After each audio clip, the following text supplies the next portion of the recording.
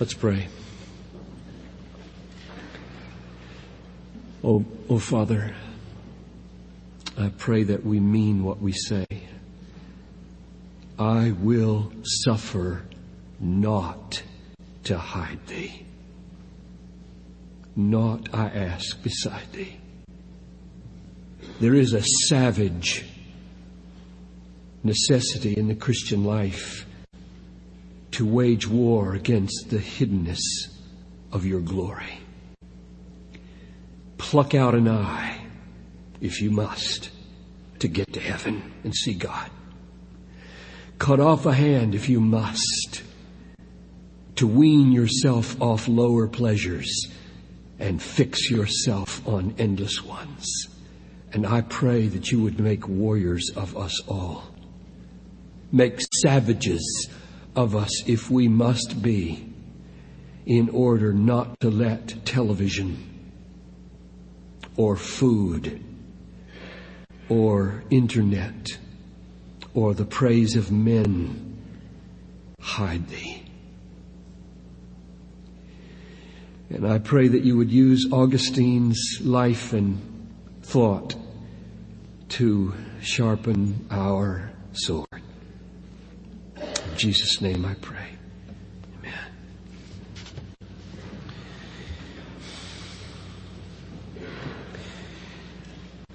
We heard this morning that the unthinkable happened in 410 AD. Namely that Alaric and the Goths came against Rome and sacked it. Saint Jerome was in Palestine at the time, and he said, if Rome can perish, what can be safe? Well, Rome didn't perish immediately. 66 more years until the last emperor was dethroned by the Germans. And the shockwaves in that 410 event crossed the Mediterranean very quickly. Augustine was 55 years old.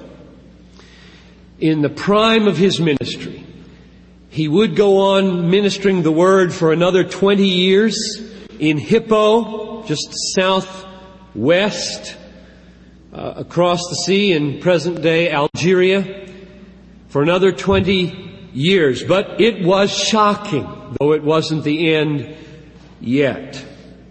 And as you heard this morning, it did unleash the city of God, in which his own philosophy of history over against the possible demise of Rome was developed for about 20 years of writing.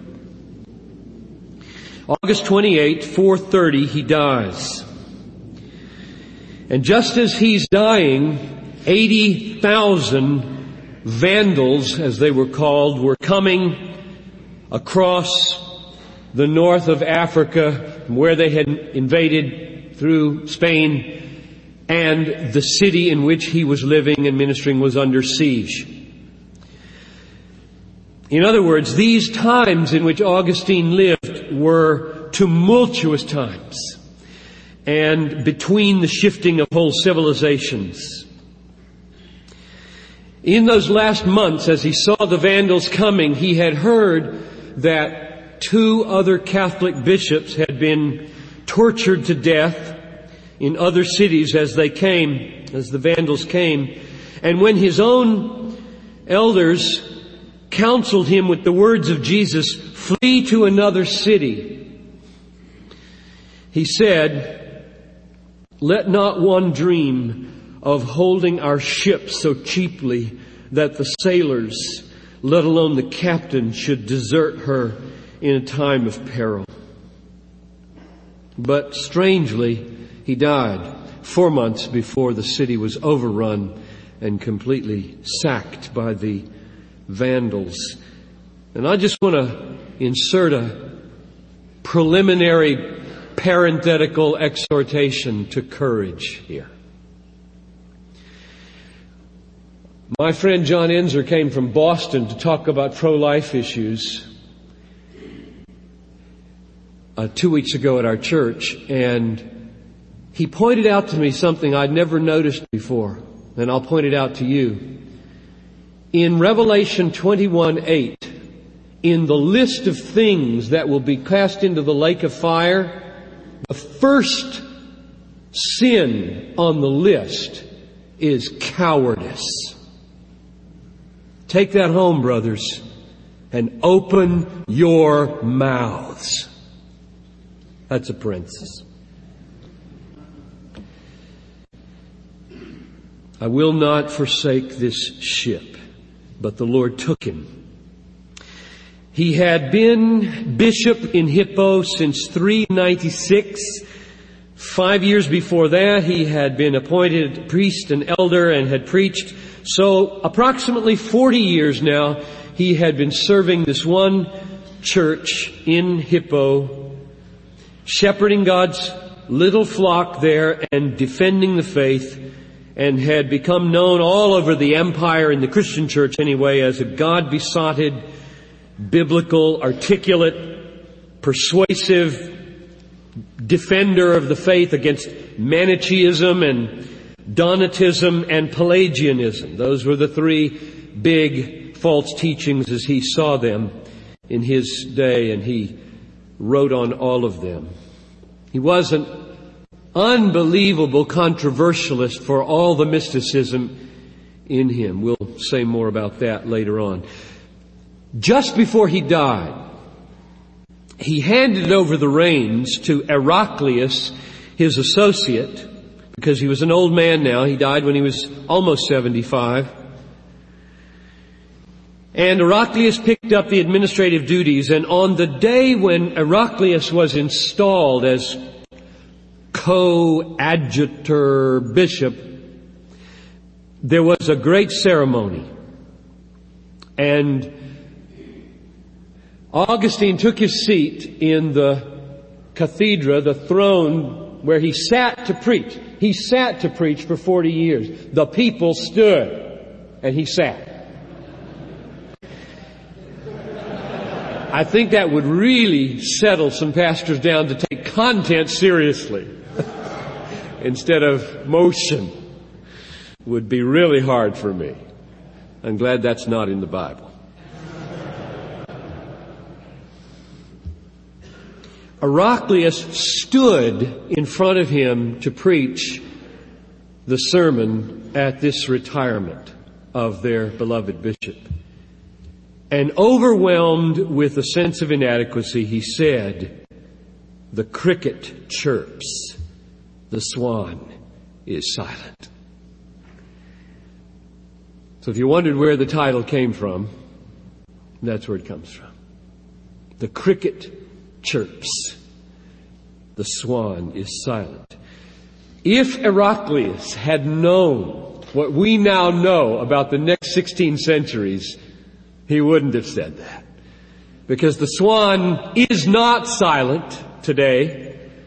He never has been silent for 1600 years, and he was not silent. He had several more years to go when this man was installed, and some of his great work was done right up to the end. The man's influence is simply incalculable, as you know.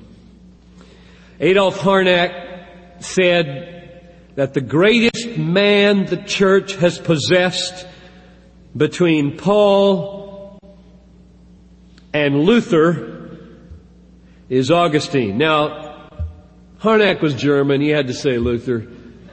But others have said things differently than that.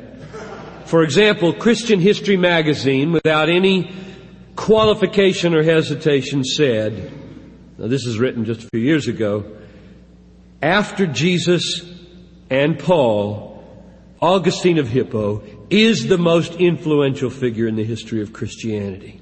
Benjamin Warfield argued in his writings on Augustine that he entered both the church and the world as a revolutionary force and not merely created an epoch in the history of the church, but determined the course of its history in the West up to the present day. He said he had a literary talent second to none in the annals of the church. And then he added, the whole development of Western life in all its phases was powerfully affected by his teaching.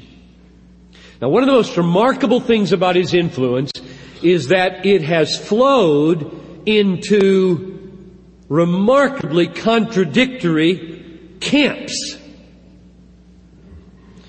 So, for example, he is revered as one of the greatest, if not the greatest, father in the Roman Catholic Church.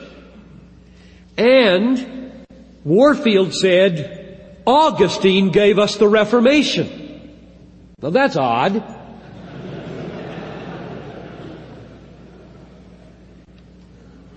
He said that, quote, not only because Luther was an Augustinian monk, or that Calvin quoted Augustine more than any other theologian, but because the Reformation witnessed the ultimate triumph of Augustine's doctrine of grace over the legacy of the Pelagian view of man.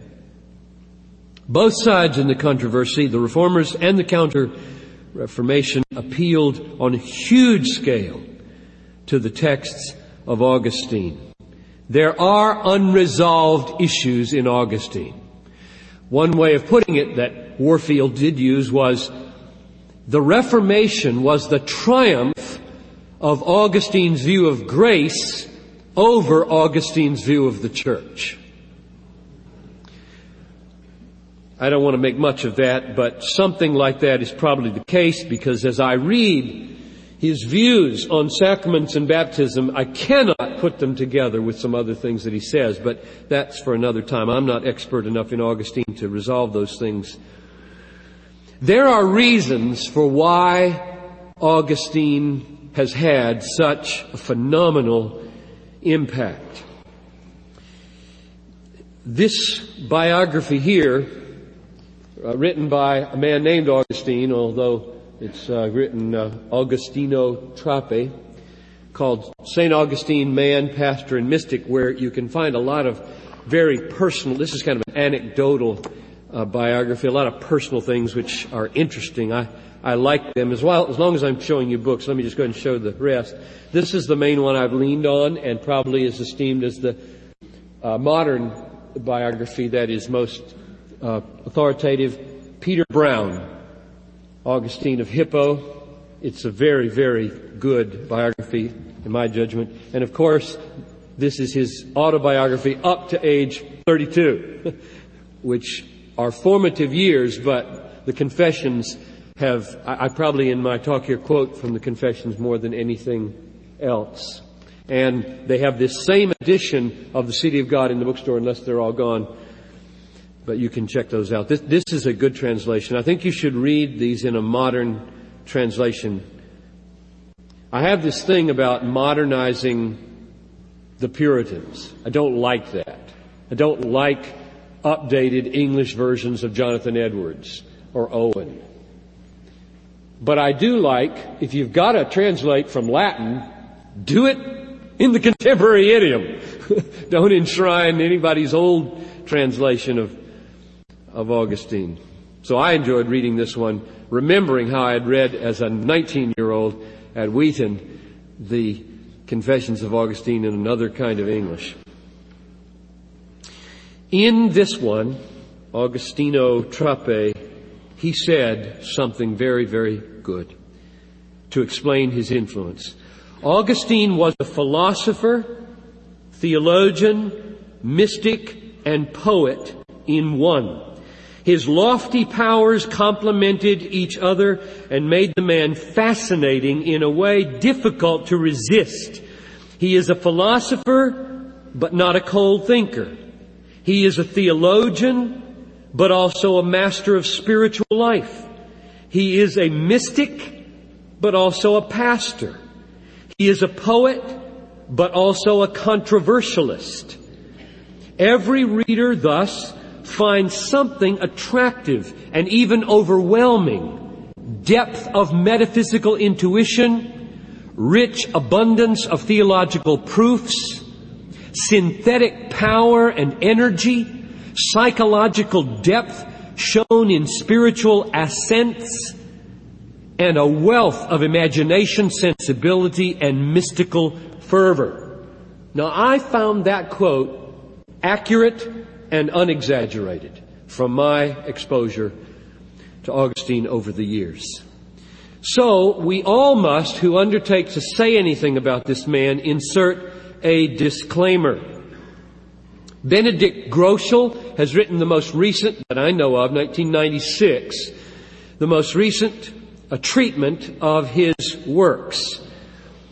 And he went to Villanova University in his researches, where they have the Augustinian Heritage Institute, and was overwhelmed that there is a library of works on and by Augustine. Works on Augustine fill a library. And then he was exposed to the computer 5 million word discs that Augustine wrote. And of course he inserted his disclaimer. I wish I had jotted down in my readings, I only remember reading it, I didn't take a note on it, that somebody, even in Augustine's own day, said anybody who claims to have read all of Augustine is a liar.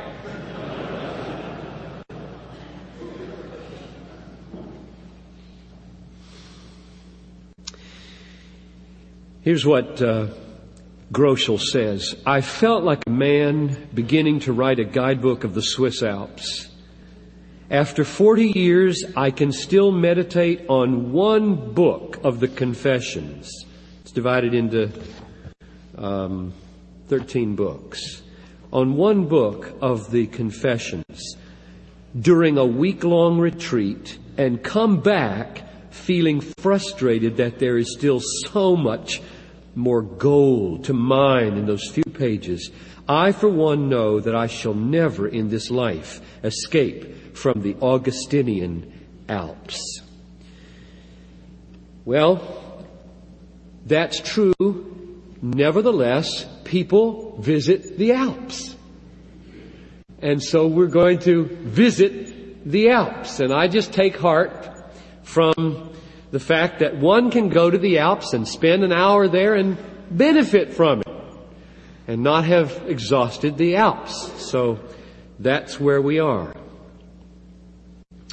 If you ask now, well, suppose I want to spend a little more time in the Alps when you're done, where should I go? I would say, as virtually everybody else would say, start with the Confessions. If you've never read Augustine's Confessions, you should. David Wells told me at supper last night he assigns this in his class on spiritual classics or classics of the Western Heritage or whatever the class is called. And anybody that leaves that book out of spiritual classics would, of course, be committing an error. Start there. Then the other 4 big books, famous books, are, number 1, On Christian Doctrine, which he wrote between 397 and 426. The Enchiridion, on Faith, Hope, and Love, which Warfield says is his most serious attempt to systematize his thought. On the Trinity, written over another 25-year period, which gave definitive formulation to the Trinity for years. And then The City of God, which he spent about 29 years writing. No, not 29 years. From 413, I was doing my math wrong. From 413 to 426, 13 years. So let's go on a little short tour here. I'm very eager to get to my thesis, but I want also to weave it into his life. So I'm torn as to how to proceed, but I'll weave them together the best I can. What I have seen and what I want to preach when we get to it is tremendously important, I believe, for our day. For me personally, it's tremendously important, and I think the Lord is putting together a conference here with what David Wells is saying, and what Alistair Begg said this morning, and what I'm about to say that has a coherency about it, though perhaps some apparent tensions in it that will be very good for us to think through. I titled this The Power of Pleasure in the Life and Thought of St. Augustine. I might have called it The Sovereignty of Joy in the Life of Augustine, or the place of sovereign joy in the exposition and defense of evangelical Calvinism, or if I wanted to be really at home, I would say it's about the Augustinian roots of Christian hedonism, which in fact it is. And it is a delight to me to find my own tree planted in such deep soil. But let's go to the life first. Augustine was born November 13, 354. His father, Patrick or Patricius, was a middle-income farmer, not wealthy, scraped together money to give him the best education he could in rhetoric. First in Madaura, 20 miles away from Thagast, where he was born, which is south of Hippo in northern Africa, in Algeria today. Then, between the ages of 17 and 20, he was educated in Carthage. His father was an unbeliever until the year of his death, and he died when Augustine was 16 years old. His mother, Monica, is very famous because of her relentless prayer for her lecherous son. And I'm not sure that she did the best job she should rearing him. He said, "As I grew to manhood, I was inflamed with desire for a surfeit of hell's pleasures. My family made no effort to save me from my fall by marriage. Their only concern was that I should learn how to make a good speech and how to persuade others by my words." So, poor Monica. She's included in that, as is his father. Then he said particularly about his father, "My father took no trouble at all to see how I was growing in your sight, O God, and whether I was chaste or not. He cared only that I could have a fertile tongue." Well, he left for Carthage when he was 17, and his mother, waking to the danger evidently, said to him that he should not commit fornication, and above all, not seduce a man's wife. And this is what he said: "I went to Carthage, where I found myself in the midst of a hissing cauldron of lust. My real need was for you, my God." He's writing this at age, 397, 354 from 397, 43. "My real need was for you, my God, who are the food of the soul. I was not aware of this hunger. I was willing to steal, and steal I did, although I was not compelled by any lack. I was at the top of the school of rhetoric. I was pleased with my superior status and swollen with conceit. It was my ambition to be a good speaker for the unhallowed and inane purpose of gratifying human vanity." So lust, theft, and conceit. He took a concubine when he was 16 and lived with her for 15 years and had a son by her, Adiotus, which means gift of God. To put his life in a nutshell, from that early schooling in Carthage on, he was getting trained in rhetoric to be a teacher. And so for 11 years, 19 to 30, he taught rhetoric. First in Carthage, then Rome, then Milan, and was basically a school teacher for young, aspiring, well-to-do Roman boys. And the next 44 years, he was a bishop. So you could sum his life up to say he spent 11 years as a profligate and 44 years as a celibate. Because once he was cured, he went all the way with chastity and would never come near a woman.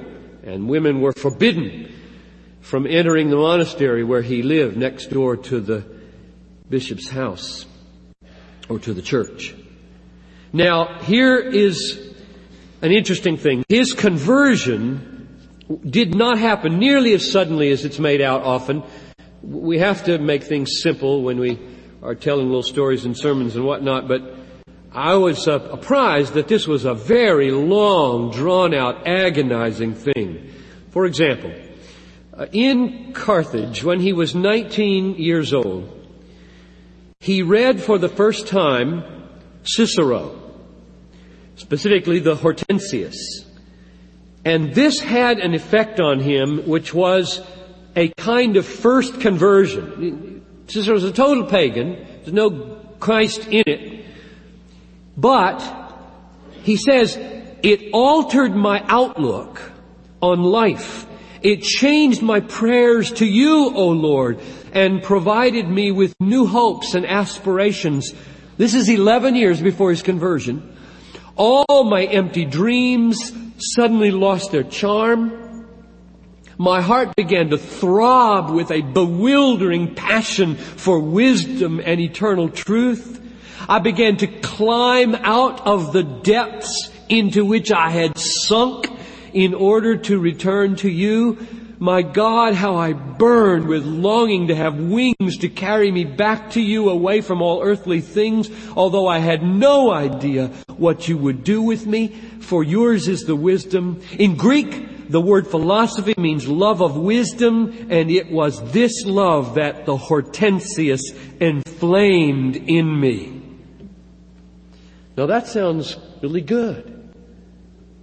But he lived with his concubine, and he was a pagan for another 11 years. But what had happened was he experienced, by the providence of God, a lifting out of the groveling of lust in Carthage, at least to the level of caring about some truth issues. So don't begrudge pagan conversions to paganism. Don't begrudge that. That can be used of the Lord in the university. If you see a guy move out of living with his girlfriend to start reading Plato, rejoice. Don't give him any encouragement that that's salvation. But it might become salvation because it did for Augustine. Well, he fell in with the Manichees, and I don't want to take you through that long deal of 11 years of trying to understand this dualism and all that. When he was 29, big jump now, he went to Rome. But in Rome, these boys, these students, he did not like. They were very misbehaving, and so he looked for another place to teach as soon as he could. And in God's providence, he said, the Lord transferred him to Milan, north of Rome. Milan, Italy. And there 2 things happened. He discovered the Platonists, and he met Ambrose, the bishop. These were awesome things as he describes them, because the Platonists were his second conversion. He discovered Plotinus. Who cares and who knows about Plotinus? Died in 270, a Neo-Platonist, recovering the vision of Plato's ideas and forms, remember, from college philosophy classes. And he fell absolutely in love and appropriated this Platonism into his search for wisdom, so that it stamped him for the rest of his life. A lot of people write off Augustine today because they just say he's just distilled Christianized Platonism, which I think is a mistake. And he met Ambrose, this godly, truth-speaking bishop. Peter Brown, this biographer here, says that the discovery of Plato and Plotinus did nothing less than shift the center of gravity of Augustine's spiritual life. He was no longer identified with his God, as in Manichaeism. This Platonic God that he now met was utterly transcendent. So that's a next stage in his moving toward Christianity. Now you can hear the influence of his Platonism as he diagnoses in those days his own condition. Here's the way he described it. I had my back to the light, and my face was turned toward the things which it illumined. Remember the story of the cave in Plato. So that my eyes, by which I saw the things which stood in the light, were themselves in the dark. This is a Platonic analysis of his lost condition at that moment. Now here's the final move to closing with Jesus. Ambrose was 14 years older than Augustine and preached Sunday after Sunday, and he began to go. In fact, he became a catechumen, committed him to nothing. It was the thing to do. The aristocracy in Milan were all Christian. His mother had arrived on the scene and was trying to finagle a marriage for him so he'd get out of this concubinage with this woman who was below him in social class. It was just easy to do. So he signed on and started going to church, and this is what he said. In Milan, I found your devoted servant, the Bishop Ambrose. At that time, his gifted tongue never tired of dispensing the richness of your corn, the joy of your oil, and the sober intoxication. Now, let me just stop there. This man is brilliant. The sober intoxication. You just fly over things like that way too fast. If you read, David Wells said he has a hard time getting his students to read this book slow enough. I had to read. I did not see that until I typed it. Sober intoxication. That's all over the place in Augustine. Powerful use of language here. One of the things we're going to address now, we will again tonight, we will again tomorrow, is what David Wells said last night about this other worldview over against the therapeutic, psychologized, man-centered worldview. He used the words, I think, clear, winsome, powerful must be this world's view presentation. Augustine will help you, brothers, as does C.S. Lewis, and anybody who's lasted centuries will help you in this, to find language to commend God. Now I stopped in the middle of the sentence. Let's go back. At that time, his gifted tongue never ceased dispensing richness of your corn, O God, joy of your oil, the sober intoxication of your wine. Unknown to me, it was you who led me to him so that I might knowingly be led by him to you. That's also typically Augustine, that kind of language. So his Platonism liberated him from a mere quest for wisdom in the Manichaean heresy of being identified with God and a great dualism in the world, to a transcendent God who he suddenly felt scandalized by in the Word made flesh. Utterly un-Platonic. This is why I said those who think he's just warmed over Platonism are not getting it. Because Platonism undergoes a radical criticism by the Incarnation in Augustine's own life. So Ambrose is preaching, and he says, I was all ears to seize upon his eloquence. I also began to sense the truth of what he said, though only gradually, I thrilled with love and dread alike. I realized that I was far away from you and far off. I heard your voice saying, I am the God who is. I heard your voice as we hear voices that speak to our hearts. And at once I had no cause to doubt. Now that was not his conversion. He just knew there's a God out there. He's transcendent, and I've got to discover this personal, transcendent God this Ambrose is preaching. That's where he was now. I was astonished, he says, that although I now loved you, I did not persist in the enjoyment of my God. Your beauty drew me to you, but soon I was dragged away from you by my own weight and dismay.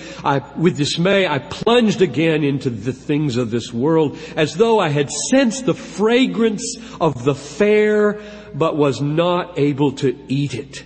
Now, in that sentence, I want you to notice the phrase, I did not persist in the enjoyment of my God. Because right here we begin to see the categories in which Augustine is framing his quest.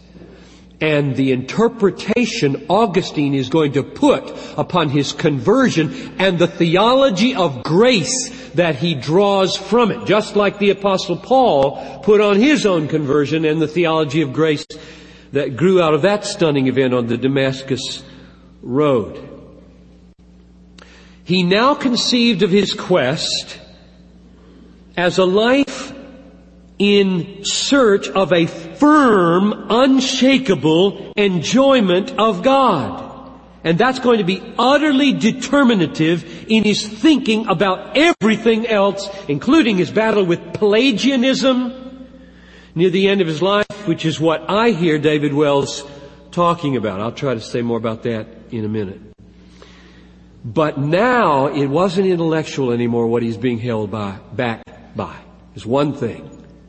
Sex. So wake up now. One thing is keeping him back. Lust. I was still held firm in the bonds of a woman's love.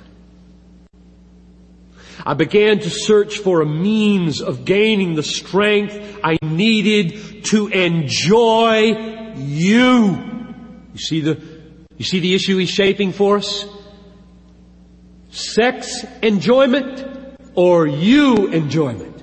That's the issue for Augustine. But I could not find this means until I embraced the mediator between God and man, Jesus Christ. His mother, who had prayed for him all her life, all his life at least, came to Milan, 385, the spring of 385, began to arrange this marriage for him with a girl who was 2 years too young to marry. I assume that puts her at about 14 or something. He's 30 or 31 here. And he is pressured to let this concubine go. And he sends her away after 15 years. Back to Africa. And will never live with her again. Never, in 5 million words, does he name her. Quote, the woman with whom I had been living was torn from my side as an obstacle to my marriage, which he never consummated. He never did get married. And this was a blow which crushed my heart to bleeding because I loved her dearly. She went back to Africa, vowing never to give herself to any other man. But I was too unhappy, too weak to imitate this example set by a woman. I took another mistress without the sanction of wedlock. You talk about bondage. You got bondage in your church, in your life. There's hope. There's hope. So the day came. Let's go to the day. This is the day that everybody knows about. And this day's more complex, too, than I thought it was. But I don't have time for that complexity. What happened in the morning determined what happened in the afternoon. And all we know about is what happened in the afternoon. But in a nutshell, in the morning there was a visitor who told the story about Antony, a monk in Egypt. And as the story was being told about this monk in Egypt who with his disciples had heard the gospel, had stripped themselves of all concubinage and all sexual lust and all possessions and sold themselves out to the monastic way of poverty and celibacy and service and went to Egypt in missionary labors, caused his heart to burn and to smite himself because he was in the bonds of lust as he heard the story, and hated himself because of these stories that he was telling, that he was hearing from the visitor in the morning. This is the most important day in his life. It is one of the most important days in church history. O Lord, my helper and my redeemer, I shall now tell and confess to the glory of your name how you released me from the fetters of lust, which held me so tightly shackled, and from my slavery to the things of this world. If you don't have time to read it, just read book 8. Just read book 8 in the Confessions. There was a small garden attached to the house where we lodged. I now found myself driven, this is the afternoon now, by the tumult of my breast, to take refuge in this garden where no one could interrupt that fierce struggle in which I was my own contestant. I was beside myself with madness that would bring me sanity. There it is again. I was beside myself with madness that would bring me sanity. Sober intoxication, mad sanity. Don't miss this. Don't miss the power of this in your reading and your preaching. Arrest people. Get people with your language. Labor to find language in the 20th century worthy of God. I was frantic, overcome by violent anger with myself for not accepting your will and entering into your covenant. I tore my hair. I hammered my forehead with my fists. I locked my fingers and hugged my knees. I was held back by mere trifles. He began to see at this point the beauty of chastity. Now this is the miracle of deliverance. It's the same story that was told in Leadership magazine 18 years ago. How many of you read that article? You remember that one? The older guys maybe read it. You got to see something more powerful, more beautiful, more enjoyable, more delightful, more thrilling, more satisfying than masturbation and the internet and the concubine and the weekend fling. It's just got to ravish you. And it did. He began to see chastity. Listen to this description. I was held back by mere trifles. They plucked at my garment of flesh and whispered, "Are you going to dismiss us? From this moment, we shall never be with you again, forever and ever." That's exactly the way pornography talks. Never again. Can you say never again to me? And while I stood trembling at the barrier on the other side, I could see chaste beauty of countenance in all her serene, unsullied joy as she modestly beckoned me to cross over and to hesitate no more. She stretched out loving hands to welcome and embrace me. Now, the battle is down to just two things. Which is more beautiful? I flung myself down beneath a fig tree and gave way to the tears that now streamed from my eyes.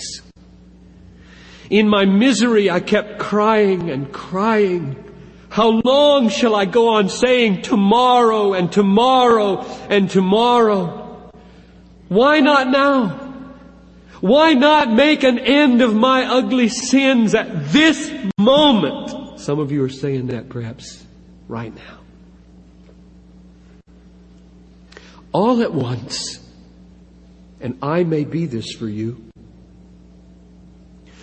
all at once, the sing-song voice of a child in a nearby house.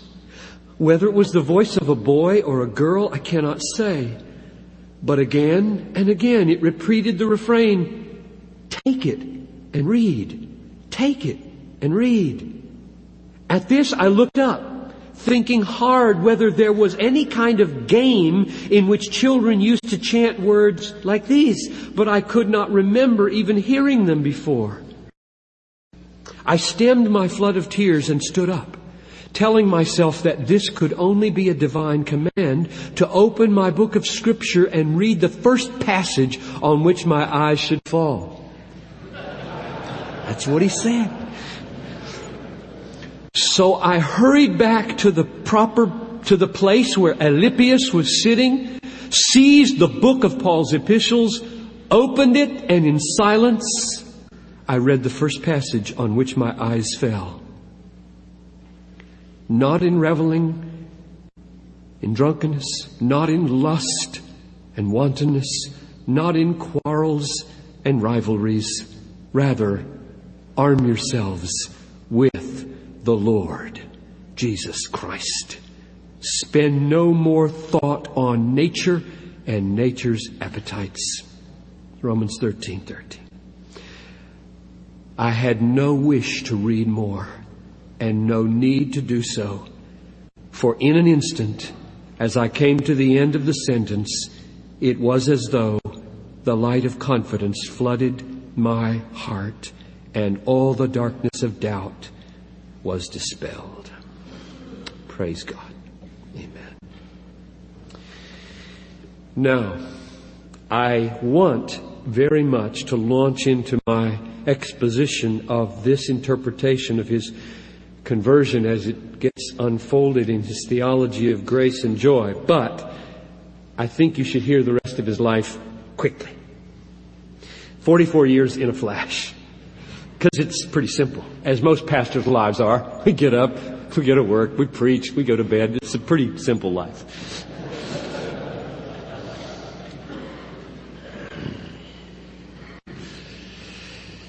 He was baptized the next Easter, 387, by Ambrose. His mother dies that autumn. A very happy woman. Very happy and ready to go. At age 34, he returns to Africa. Goes back to Thagaste, his hometown. Wants to set up a monastery. He has sworn off marriage. He's sworn off sex. He's going to be a monastic, literary, philosophic knower of God, dispenser of truth through whatever means God allows. And it was not meant to be. There's a lot of parallels with Calvin here, if you read the story. He discovers Thagaste is not a very good place for a monastery. It's off the beaten track. And if you're going to have any impact and bring other monks into your monastery, have an influence, send them out to be priests in churches, you better get to a big town. So he looked for a town where they already had a bishop, so that he would not be conscripted. And he chose Hippo, where there was a good, solid bishop named Valerius. And he moved his monastery to Hippo. And almost immediately he miscalculates. And like Calvin, 1,000 years later, he is forced into the priesthood. At the end of his life, here's the way he describes it. He stands up, preaches to his people. A slave may not contradict his Lord. I came to this city to see a friend whom I thought I might gain for God, that he might live with us in the monastery. I felt secure, for the place already had a bishop. I was grabbed. I was made a priest, and from there I became your bishop. And so, like so many people, it seems, who've left a mark on the church, he was catapulted out of a life of contemplation into a life of action. He would visit jails to protect prisoners. He would intervene in criminal disputes because in Hippo, the bishop was granted civil authority to settle all the civil disputes for those who were members of the church. And he groaned that his mornings were spent doing what Jesus wouldn't do. Who made me judge over you? When they said, settle accounts, my brother and I can't figure out this inheritance, and Jesus wouldn't touch it. Well, Augustine touched it week after week after week. And he groaned like many of us groan under certain aspects that are necessary in the ministry. 40 years of service to this church, biblically saturated priests turned out of his monastery, changed the face of North Africa, vigilant over his personal life, a vegetarian diet, except when the guests came, poverty. When he came to the end of his life, there was no will because there were no possessions. He held everything in complete commonality. He had no money to will to anybody when he died. He had his own books, and he had his clergy, and he had his monastery. Those were his legacy to the world. Now, what's the point that I would like to develop? My thesis. And here's what it is. R.C. Sproul is right, I think, that the church today is in a Pelagian captivity. I would add, here's my prescription, I don't know whether he would agree with this, that the cure,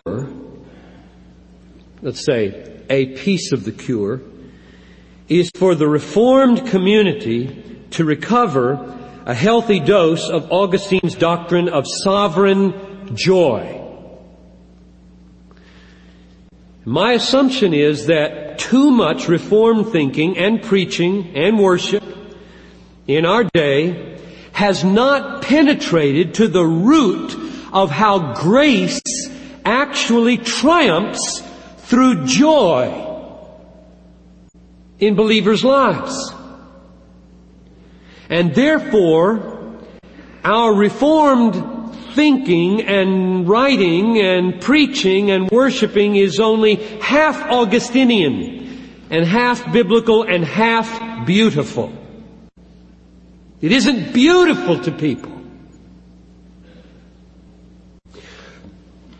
Now let me try to unpack that. Pelagius was a British monk who lived in Rome. He was there when it was sacked. He had to leave. He taught, though grace may facilitate the achieving of righteousness, it is not necessary to that end. Grace is not necessary to making right choices. He did not believe in the doctrine of original sin, and he believed that human nature was at its core irreducibly good, and we are able to do everything we are commanded to do. And therefore, Pelagius and Augustine were on a collision course, because when he read the Confessions, this sentence infuriated him. Give me the grace, O Lord, to do as you command, and command me to do what you will.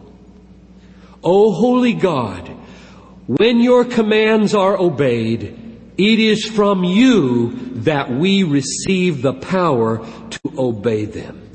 Well, Pelagius went ballistic at this sentence because it was an assault on human goodness. It was an assault on the freedom of the will. In his judgment, it was therefore an assault on responsibility, and the whole moral fabric of the world would unravel if Augustine had his way in this assessment of his own conversion and experience with God. Well, now Augustine had not come to this conviction quickly, namely that anything good he does is a gift from God. He had not arrived there quickly. I walked into a bookstore at Hope College and saw the book by Augustine on the freedom of the will. I said, oh good, I got a lecture on this in a year. So I picked it up and started reading. I said, Yowie, what is this? I don't want to lecture on this. He wrote that book 4 years after his conversion. And radically changed his mind from what that book says. So be careful claiming what Augustine thinks about this or that. When he wrote his Confessions, he had settled the matter differently and deeply and unchangeably in his own mind. This paragraph that I'm about to read here, in my judgment, for me and my theology and my ministry and my life, is the most important paragraph I've ever read in Augustine. So here it is. During all those years, where was my free will? What was the hidden secret place from which it was summoned in a moment so that I might bend my neck to your easy yoke? How sweet all at once it was for me to be rid of those fruitless joys which I had once feared to lose. You drove them from me. You who are the true, the sovereign joy. You drove them from me and you took their place. You who are sweeter than all pleasure, though not to the flesh and blood. You who outshine all light, yet are hidden deeper than any secret in our hearts. You who surpass all honor, though not in the eyes of men who see all honor in themselves. O Lord, my God, my light, my wealth, my salvation. There's a theology in that quote. It's called Christian hedonism. I call it Christian hedonism. Nobody else calls it Christian hedonism. And you don't have to call it Christian hedonism, but I hope you believe it. You drove them from me. You are the true, the sovereign joy. Now there's the missing piece in contemporary Reformed preaching. Augustine's understanding of grace is this. Grace is God's giving us sovereign joy in God that triumphs over the joy of sin. That's grace in the thought of Augustine. I'll say it again. Grace is God's giving us a sovereign joy in God that triumphs over the joy in sin. In other words, God works deep in the human heart to transform the springs of joy so that we love God more than we love sex or anything else. Now mark, here's another problem with contemporary American Christianity. Loving God in Augustine's mind is never reduced to deeds of obedience or acts of willpower. How common that is in our day.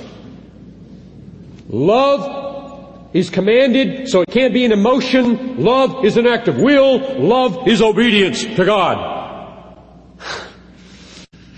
Oh, for Augustine in our day. Here's his definition of the love of God. I call charity the motion of the soul toward the enjoyment of God for His own sake and the enjoyment of oneself and one's neighbor for the sake of God. Joy is the essence of love. And for American Christianity, it's a caboose. No wonder our Reformed thinking and preaching is unappealing. We don't get grace. Grace is the giving of a sovereign joy that triumphs over all competitors. Loving God for Augustine is always conceived essentially as delighting in God above all things and in other things for the sake of God. He loves thee too little, O God, who loves anything together with thee, which He loves not for thy sake. That is a revolutionary sentence. I read that years ago, and it just blew me away. I like my wife.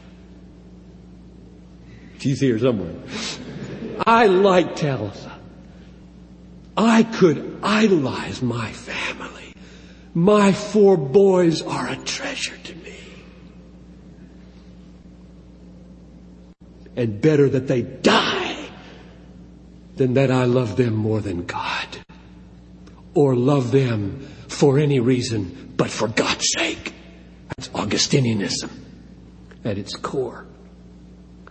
Now, Augustine analyzed his own motives down to the root. He saw this as a universal. Every man, he said, this is a quote, this is not John Piper. This is Augustine. Every man, whatsoever his condition, desires to be happy. There is no man who does not desire this, and each one desires it with such earnestness and that he prefers it to all other things. Whoever, in fact, desires other things, desires them for this end. And this desire, this delight, this longing for happiness governs the will. Now here's the catch. The delight that the will always follows, we do not determine. And Pelagius smelled it and hated it. Here's the quote from Augustine. Who has it in his power to have such a motive present to his mind that his will shall be influenced to believe? Who can welcome in his mind something which does not give him delight? But who has it in his power to ensure that something will delight him will turn up? Or that he will delight in what does turn up? If those things delight us which serve our advancement towards God, that is due not to our own whim or industry or meritorious works, but to the inspiration of God and to the grace which He bestows. In other words, converting, saving grace is God's giving delight in God, holiness, Christ, Scripture, the beauty of holiness and glory. Suddenly, you see and love and cherish and revel and long for them. Where'd that come from? Now the will move with it. But before that's given, the will's going back to the internet and the magazine and the concubine and the television and the family. He concludes this way: a man's free will indeed avails for nothing except to sin, if he knows not the way of truth.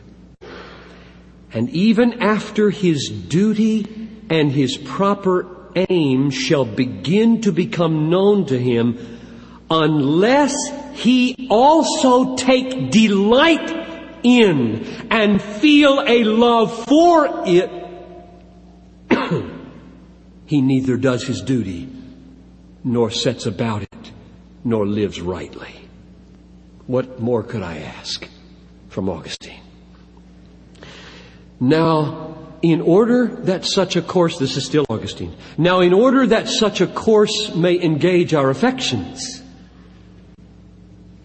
God's love is shed abroad in our heart, not through the free will, which arises from ourselves, but through the Holy Ghost, which is given to us. He wrote to Simplician at the end of his life, 427, 3 years before the end of his life.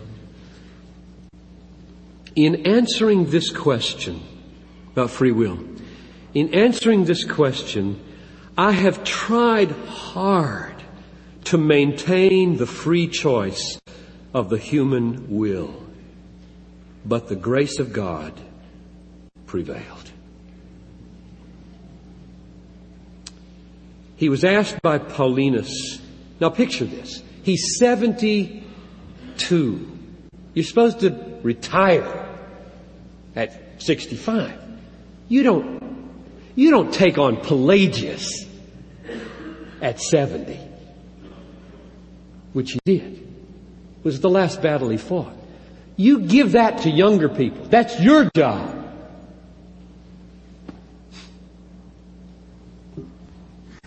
But he did. And Paulinus, his friend, said, Augustine, why? You're an old man. Lay it down. That's my paraphrase. But here's a non-paraphrase answer quoted from Augustine. Why?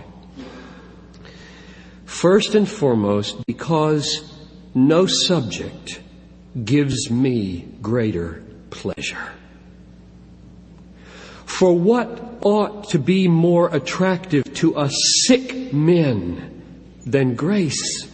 Grace by which we are healed. For us lazy men than grace? Grace by which we are stirred up. For us men longing to act than grace by which we are helped. Now, what makes that answer so compelling and so powerful is that the healing, stirring, helping, enabling grace, I call it future grace, is the giving of a compelling, triumphant joy. Grace governs life, even the life of a 70-year-old man, by giving a supreme joy in the supremacy of God and His glory and His sufficiency and His beauty and His treasure, which triumphs over all other things. And when you see a Pelagius coming along, undermining that grace and that gift, even at 70, you go to battle. This is why the concept of Christian freedom is so radically different from Augustine. Get this now. This is just another piece that blows your mind away and shows you how far our whole discussion today is from where he was. Oh, how we need to bathe ourselves in the old people. We are fish swimming in alien waters, and we can't imagine air from 1600 years ago. Listen to this. Augustine said, Christian freedom is not the freedom to choose. It's the transcendence of choice. Meaning, it is no ideal for Augustine to stand with Pelagius in sovereign, autonomous equilibrium between good and evil, and be able to go this way or that way. Augustine regards that as the disintegration of the will. Freedom is when we are so ravished in the truth that our minds perceive it wholly for what it is, and our delights and affections embrace it so wholly for what it is, there is no choice left. That's freedom. That's heaven. That's where we're going. To argue that we should all try to cultivate a philosophy and a theology which will help people stand in sovereign, autonomous equilibrium with their supposed free will between good and evil, as though that is a noble human thing. Let us say it is simply not Augustinian. You can draw your own judgments about whether it's biblical or not, and you should right now simply say, if you have any doubts about this, he's not quoting much Scripture. And that's right, I'm not. I'm giving you this man's great vision. I have written a few things about the Scriptures to try to give grounding to these things, but Augustine does well. So, life's quest, what is it? What's life all about now? If this is grace, if this is the sovereignty of grace flowing through sovereign joy, liberating us from the power of alternative gods and pleasures, what is life all about? This is his answer, quote, "The whole life of a good Christian is a holy desire." The whole life of a good Christian is a holy desire. The key to Christian living is passion, desire, hunger, longing. One of the reasons these things are incomprehensible in our churches is that our people have so shriveled in their capacity to feel desire that a talk like this absolutely makes no sense. It's a foreign language. Listen to the way he describes it. It was true in his own day, so don't feel hopeless about the 20th century or 21st. He said, "The soul of men shall hope under the shadow of thy wings. They shall be made drunk with the fullness of thy house and of the torrents of thy pleasures." This is Augustine. "The torrents of thy pleasures thou wilt give them to drink. For in thee is the fountain of life, and in thy light do we see light. Give me," this is still a quote, "give me a man in love. He knows what I mean. Give me one who yearns. Give me one who's hungry. Give me one far away in the desert who's thirsty and sighs for the spring of the eternal country. Give me that sort of man. He knows what I mean. But if I speak to cold men, he just does not know what I am talking about." The remedy for this condition of cold men, cold Reformed men, or cold Arminian men or women, is number one, prayer and an utter dependence upon God, and two, displaying God Himself more infinitely desirable than all other things in creation to our people. It is not an accident that every sentence in this book is addressed to God. This is a prayer. Did you know that? The confessions are a prayer. Every sentence is to you, O Lord. 350 pages of prayer. He told his autobiography to God. Why? It stands on almost every page. I am utterly dependent in everything on you. That's what this book symbolizes. It is a prayer because he is totally and utterly dependent on God for the joy which will liberate him from the bondage of sex, which was his downfall until he was 32 years old. His mother, of course, is famous for praying for him when he wasn't praying for himself. O Lord, that I may love you freely, for I can find nothing more precious. Turn not away your face from me, that I may find what I seek. Turn not aside in your anger from your servant, lest in seeking you I run towards something else. You see, I just feel this so deeply, don't you? I get up in the morning and there is in me prone to wander. Lord, I feel it, prone to leave the God I love. And therefore, what do? You cry out in prayer, don't let me go. Don't let television get the upper hand. Don't let food get the upper hand. Don't let sex get the upper hand. Bind me to you, O God, with a sovereign joy. Anything else is legalism. There are a lot of bound up people in the world preaching.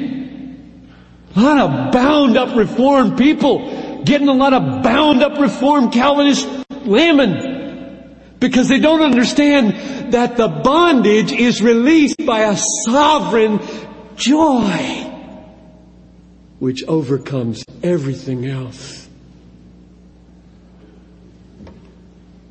And the last thing I said was displaying God.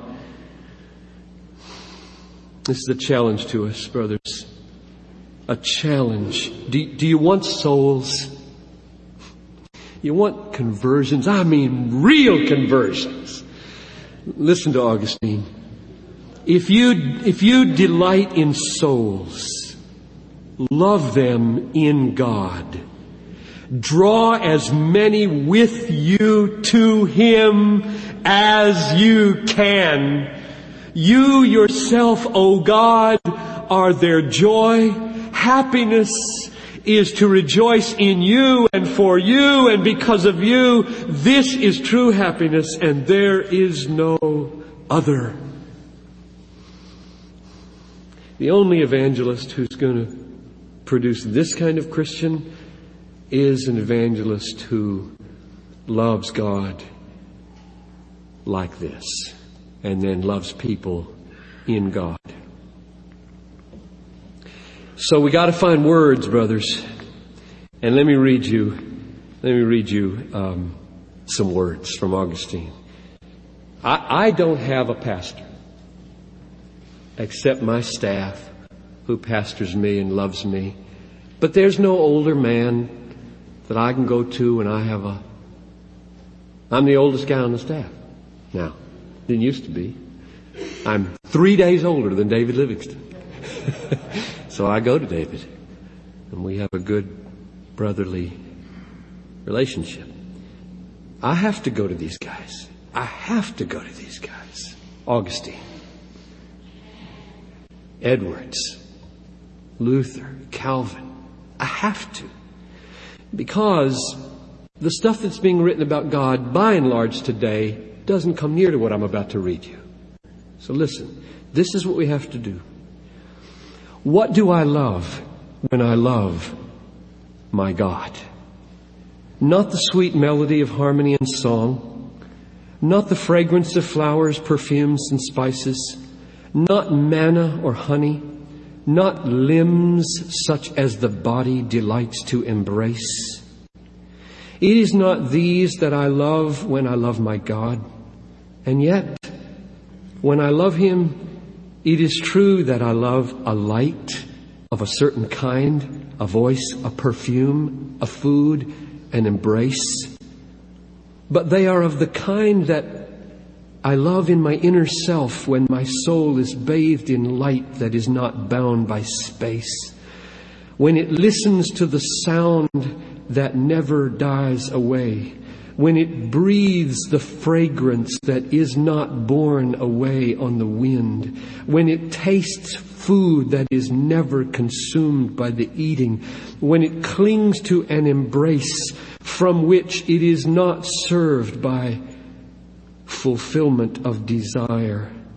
This is what I love when I love my God. You are ever active. You always are at rest.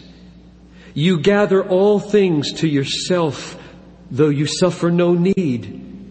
You grieve for wrong, but suffer no pain. You can be angry and yet serene. Your works are varied, but your purpose is one and the same. You welcome those who come to you, though you never lost them. You are never in need, but you are glad to gain. Never covetous, yet you exact a return for your gifts. You release us from our debts, but you lose nothing thereby. You are my God, my life, my holy delight. But is this enough to say of you? Can any man say enough when he speaks of you? Yet woe betide those who are silent about you. Is that a mandate to preach or what? If it's true, as R.C. Sproul says, that we have not broken free from the Pelagian captivity of the church, then we should pray and preach and write and teach and labor with all our might to break the chain that holds us captive. Sproul said, we need an Augustine. This is a quote from the Table Talk.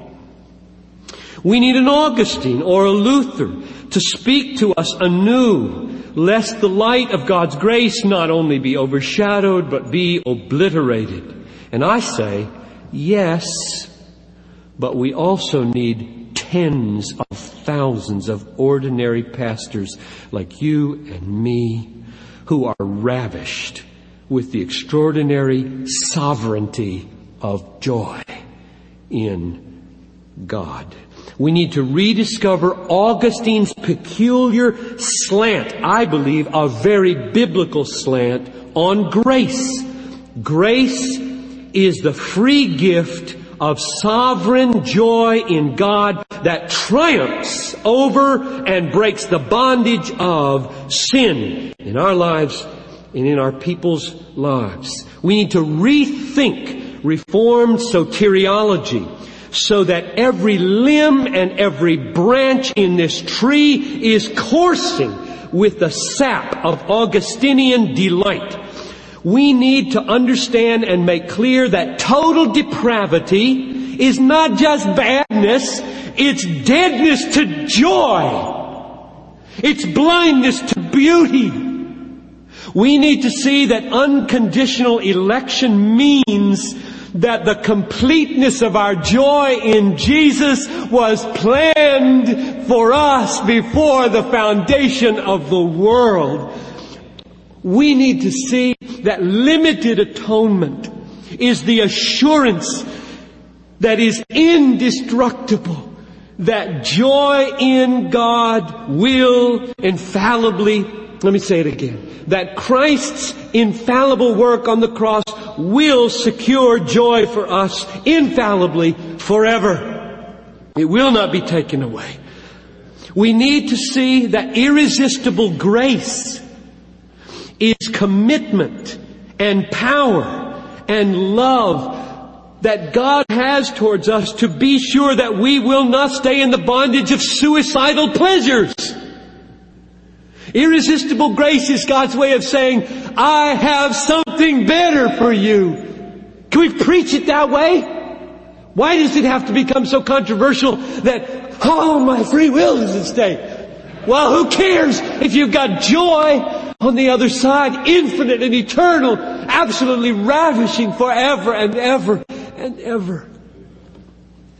And we need to say that perseverance of the saints is the almighty work of God through all the affliction and suffering of the ministry, so that we will not be lost to an inheritance of pleasures at God's right hand forevermore. That's the missing note, I think. Why is it missing? This is my closing question to you. It's missing. Is it missing? Because pastors have not experienced it. I mean, you will not go home on Sunday and preach these things unless it happens to you. Can we say these words? How sweet all at once it was for me to be rid of those fruitless joys, which I had once feared to lose. You drove them from me. You who are the true, the sovereign joy. You drove them from me and took their place. O Lord, my God, my light, my wealth, and my salvation. Or are we in bondage to television, food, sleep, sex, money, human praise, just like everybody else? If so, then let us repent and fix our faces like flint toward the Word of God with the prayer, O Lord, open my eyes to the sovereign sight that in your presence is fullness of joy, and at your right hand are pleasures forevermore. Father, I pray that you will not just instruct us, but awaken us. The need is so great in our hearts, in pastors' hearts. They can't preach this if they don't taste it. God, we're desperately, desperately dependent on you. This is what Augustine discovered. He could not create joy. You did. Would you do it again in these hours together and for a lifetime and in our people for the sake of the nations and the glory of your name? I pray through Christ. Amen. We have about 7 minutes for questions. So, the question is, in Book 10, this is devastating. He walks through the senses, the eyes, the ears, the taste, sexuality, asking whether it is possible to experience joy in any of those without becoming idolatrous. And he is incredibly suspicious of music in church. I wish I've got big circles around it somewhere, but he does thankfully come out by saying, for now and tentatively, I think it's probably permissible to have music in church. It's very tentative whether music should be allowed in church for Augustine. I would say that let us be biblical and not Augustinian. The Psalms do virtually reverberate with music. So I would have to toss Psalm 150 out of my Bible or do some kind of dispensational thing that says the New Testament rejects the Psalms at that point. I don't think most people say that. I'm not going to go that direction, and therefore I will not renounce music. However, the balance to strike is to create an awareness in our people that there is an infinite qualitative difference between spiritual delight in God and the good feelings we get from a good tune. And that is frightening.